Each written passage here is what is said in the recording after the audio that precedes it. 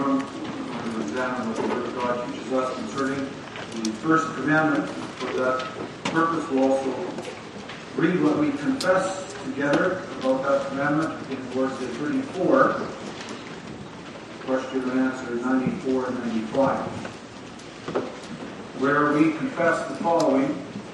What does the Lord require in the first commandment?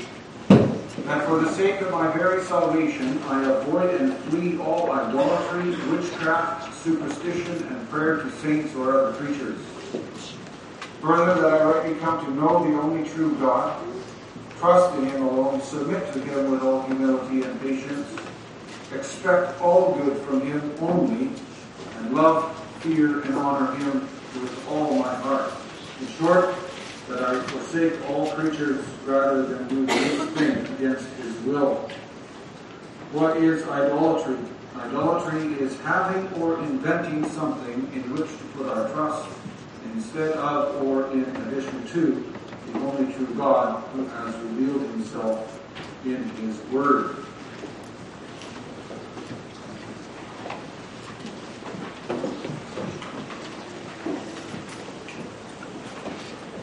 Brothers and sisters in the Lord Jesus Christ, including you boys and girls who are members of God's covenant and congregation, last Sunday we examined the preamble to the law, and we learned that it is clear from Scripture and confession that the law itself cannot save us. We are saved by grace alone, through faith in Christ alone. However, that doesn't mean that the law can be ignored.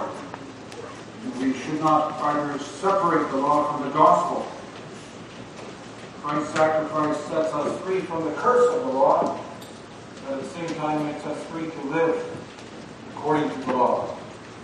We are free from sin and free to a life of holiness. And that's the reason why the Bible speaks about working out our own salvation with fear and trembling, as we also heard this morning.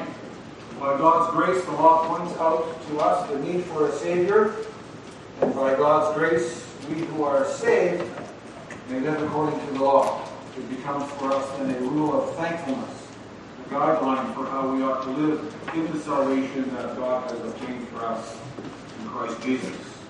So this afternoon, then, we're going to examine the first commandment in that light. And in this commandment, the Lord teaches us to serve the only living God. And we'll consider the reason for this command and the meaning or the content of this command. When God gave His law to Israel at Mount Sinai, they had just come out of Egypt. They had just crossed the Red Sea a few days before. Egypt was a land that they left behind, a land filled with idols, filled with pagan temples. There were many pagan priests and wizards and magicians. They were the elite of the society. That's the kind of thing that happens when a society forgets who the Lord is. Idol worship is the activity of those who reject God and who rebel against Him. Idol worship is the fruit of serving the serpent and not the living God who created all things. And the people of Israel were not immune to this culture. After all, it was all around them. Think of what Joshua said to the people after they had conquered Canaan at the end of his life. In Joshua 24, we read how he warned the people. He said to them, "Fear the Lord and put away the gods that your fathers served beyond the river and in Egypt, and serve the Lord." The worship of idols was very tempting for the Israelites. After all, everyone around them was doing it. In Egypt, they were doing it. In the land of Mesopotamia, where Father Abraham came from, and in the land of Canaan, the place to which God was leading them. It was part of their culture, even part of their history. Abraham and his family served idols. To think of Jacob. When Jacob left Paddan Aram, he left his uncle Laban to go back to Canaan. He took his wives with them. His wives took their idols along with them. back to Canaan. Idol worship was part of their culture. They lived in it. And so it shouldn't be a complete surprise that soon after God gave his law to them at Mount Sinai, the Israelites were dancing around the golden calf. And centuries later, they worshiped the golden calves that Jeroboam set up in Dan and Bethel. Israel longed for the idol worship they had left behind. They wanted to be part of the culture, but it also was in their hearts. It was a constant snare to them. It pulled at their heartstrings. It lured them. It beckoned to them. And that's why God warned them, you shall have no other gods before me. They were a redeemed people. They were not allowed to go back to that. They were not allowed to go back to that kind of life. So the Lord said, I am the Lord your God. You are now mine. Well, that same attraction that lured the people of Israel away from the one true God, that still lives in the hearts of God's people today. And we might not serve carved images.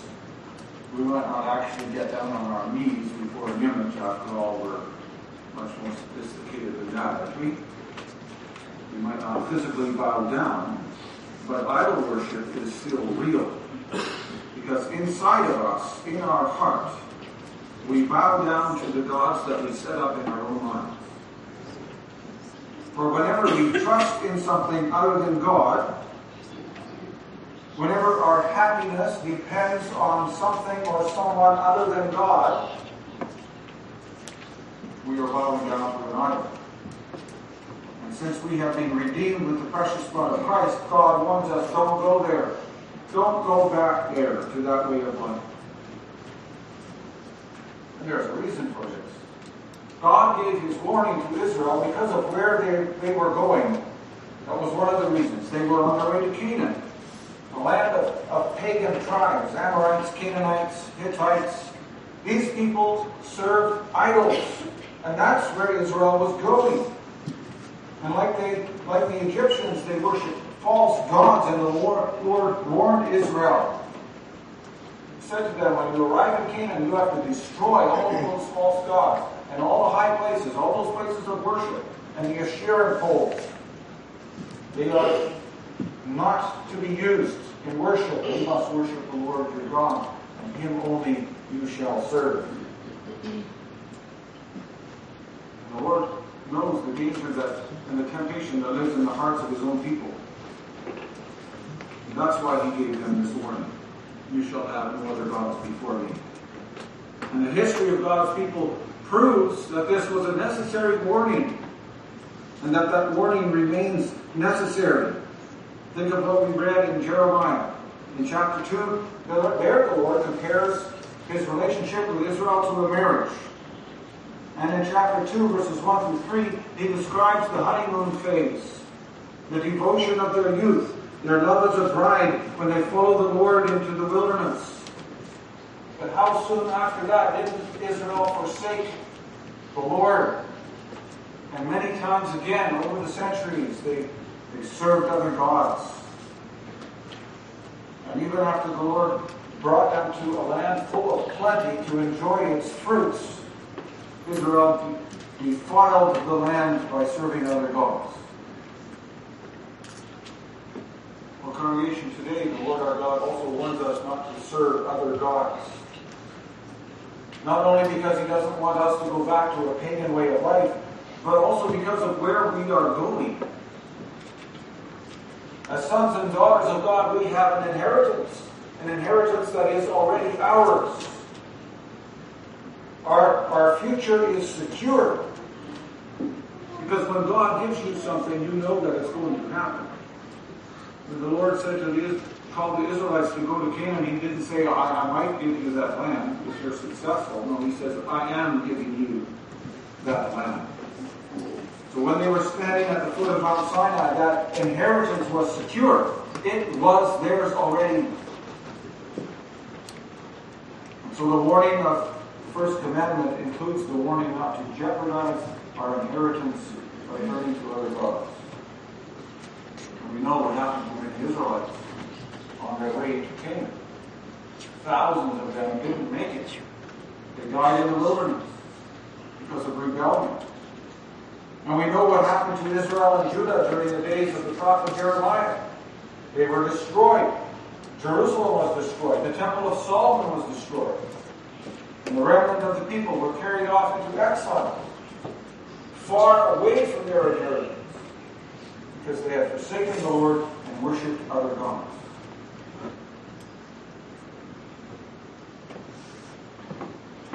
Congregation, we need to keep in mind that the first commandment is not a commandment that's first of all given to pagans, but it's given to God's common people.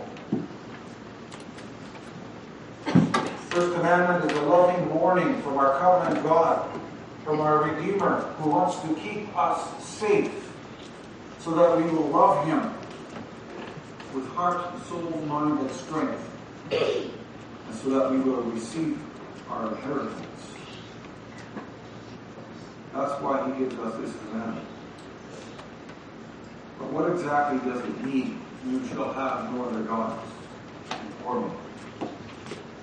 It means more than you shall not make a graven image, or you shall not bow down to such an image.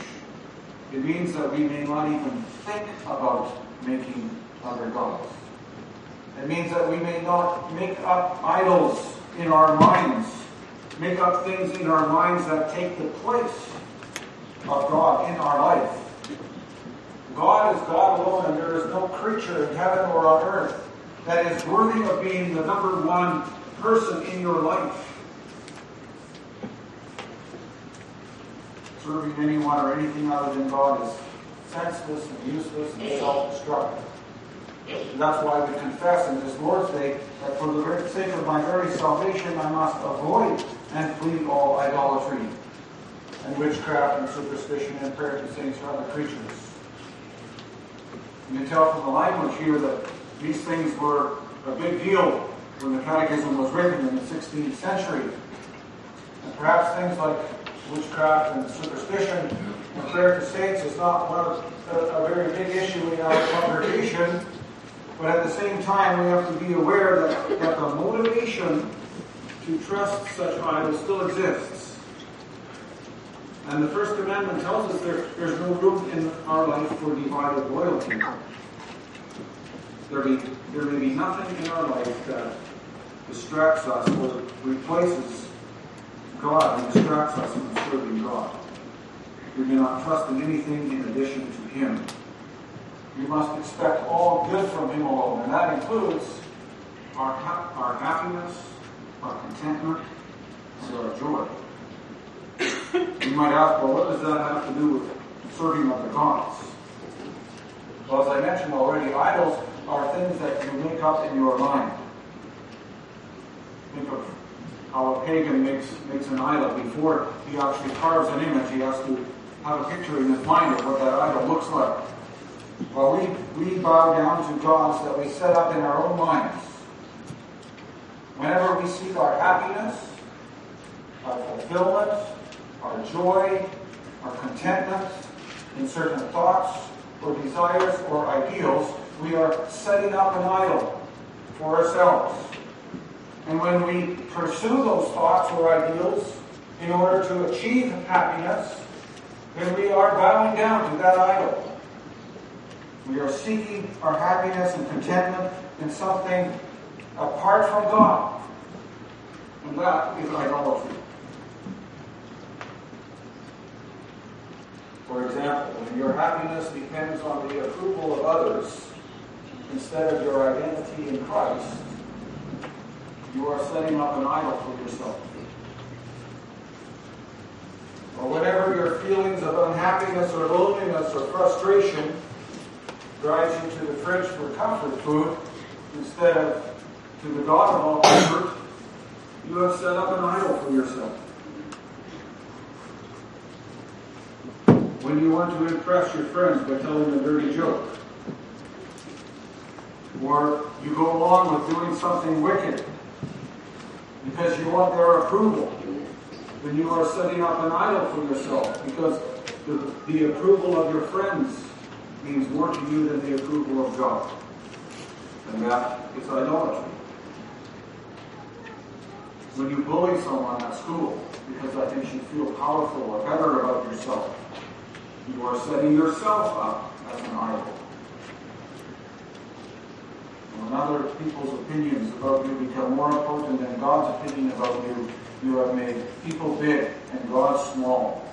And that, again, is a sin against the first commandment. We confess that idolatry is having or inventing something in which to put our trust instead of or in addition to the only true God. And we so easily fall into that trap, don't we? That's what Eve did. When she trusted that the fruit of that forbidden tree would give her wisdom instead of trusting in the wisdom of God. That's what the people of Israel did when they complained about the manna in the wilderness. We read about that in Numbers chapter 11. Oh, we wish we had meat to eat. Think back to what we had in Egypt. There we had fish at no cost and cucumbers and melons and leeks. But now our strength is dried up and there's nothing at all, just this manna to look at. Well, that's a picture of idolatry. I can't be happy unless I have fish and melons and cucumbers.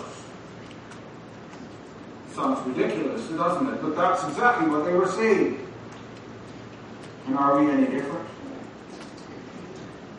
I can't be happy unless I have a boyfriend or a bigger house. I can't be happy unless the Lord removes this irritation from my life. Making created things the source of our content. That's idolatry. And of course, there's nothing wrong with wanting fish or cucumbers or melons or a boyfriend or a bigger house.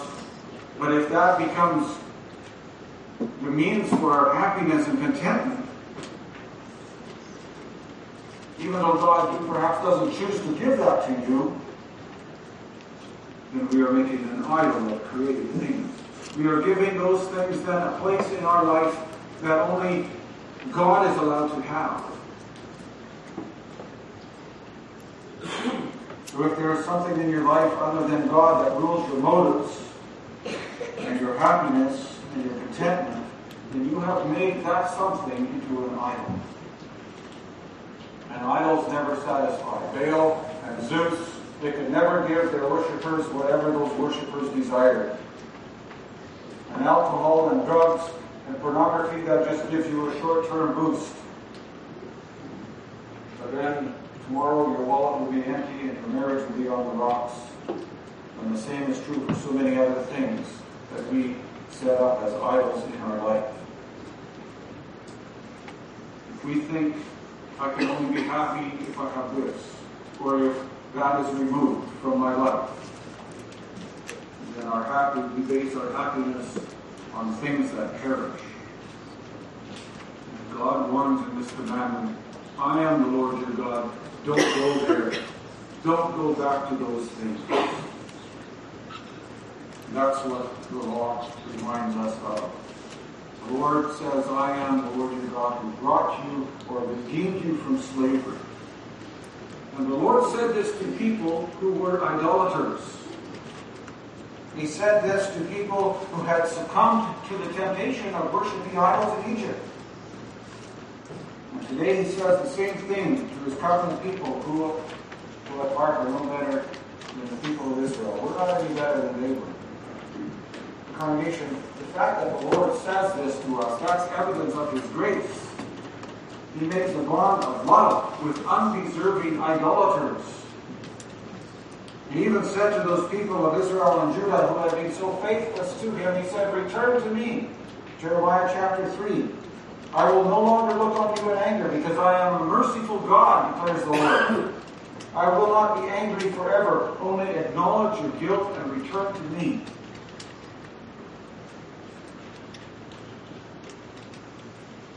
And I'm sure we all know and understand that we do not serve the Lord our God with all our heart, with all our soul, with all our mind, and all our strength. None of us do that. We are not wholly devoted to the Lord as we ought to be. We don't serve him with single-minded dedication. None of us do. And yet the Lord comes to us and speaks to us with his law. And he establishes his covenant with us just as he did with Israel. And he says, I am the Lord your God. You people who are idolaters at heart, I am your God.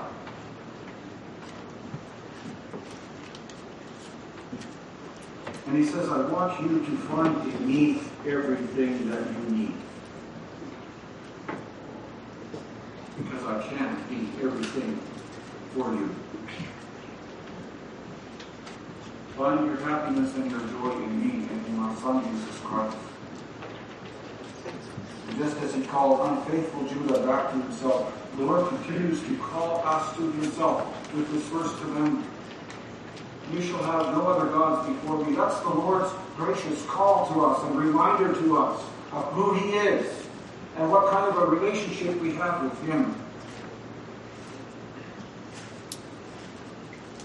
So there is no need for us to seek our happiness or fulfillment in anything else besides him.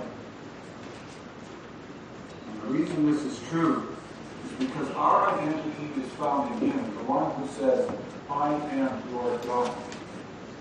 The one who redeems his people. The one who sent his Son into this world to die for idolatrous people.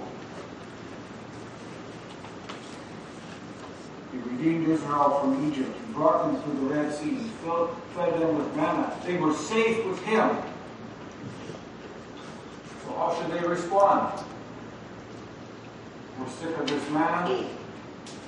Should we complain? We would rather eat meat and leek in Egypt than be fed with bread from heaven. Would it be right for Israel to look for their sense of self-worth in the meals that they ate? You know the answer. What about us?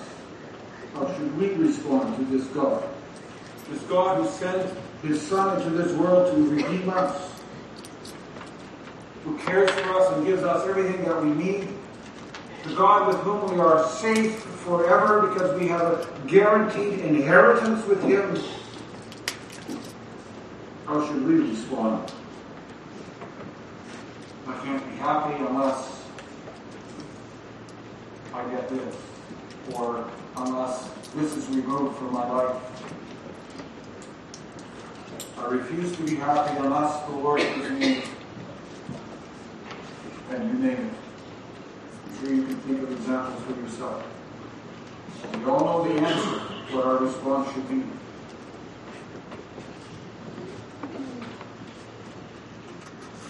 Congregation, the Lord offered his only Son to make us his people.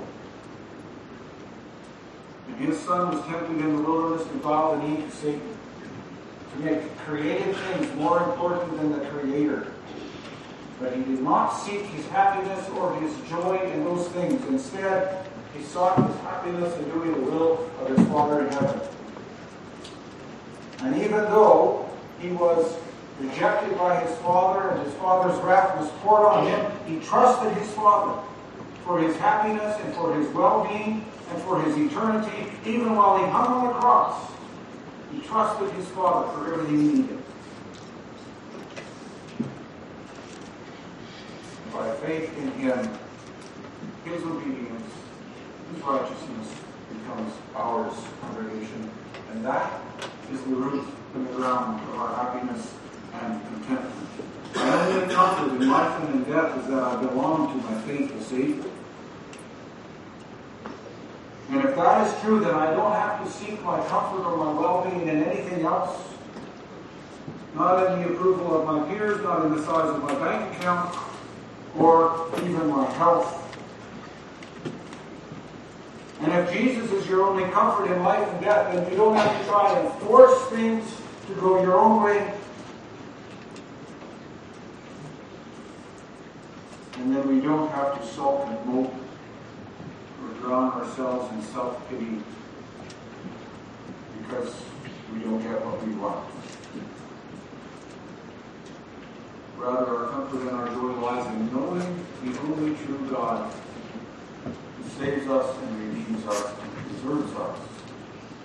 The God who gives us everything that we need and who promises to avert all evil and even further to our good. Our covenant God, our Father in Jesus Christ, and we owe everything, our trust, our love, our submission, and our fear and our honor, and we owe this to him with undivided loyalty.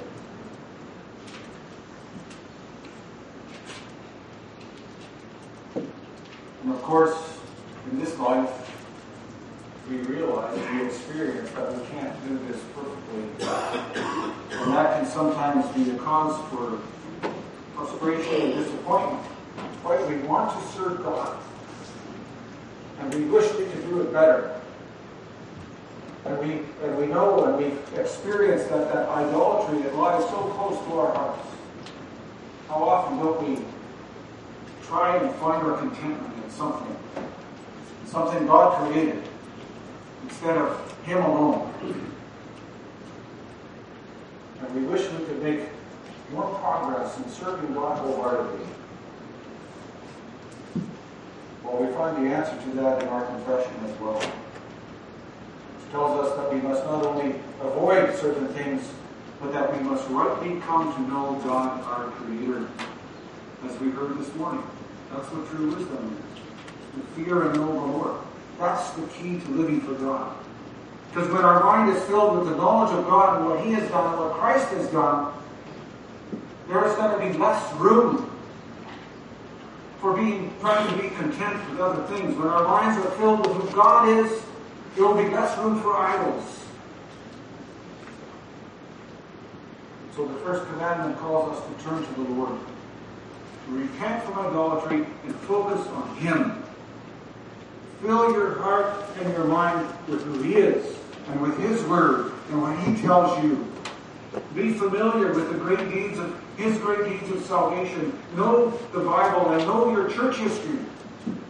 Know what he has done for you and continues to do for you.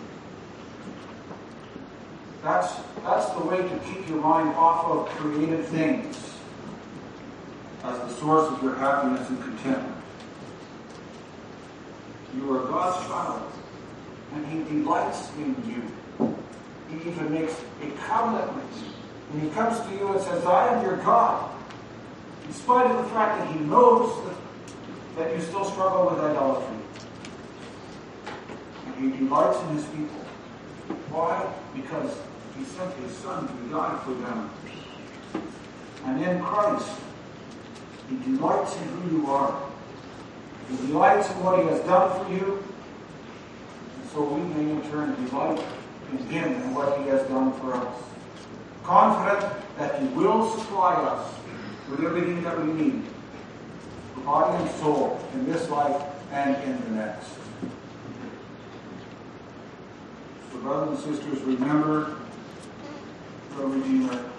Remember what God has done for you. Remember what he has done for you in Christ. And remember that he has poured out his Holy Spirit, the Spirit of Christ, on the church. He gives you his Spirit so that you can direct your focus on your Father in heaven. May that encourage every one of us in our daily life, every day, to seek and serve the living God who loves us and cares for us. Amen.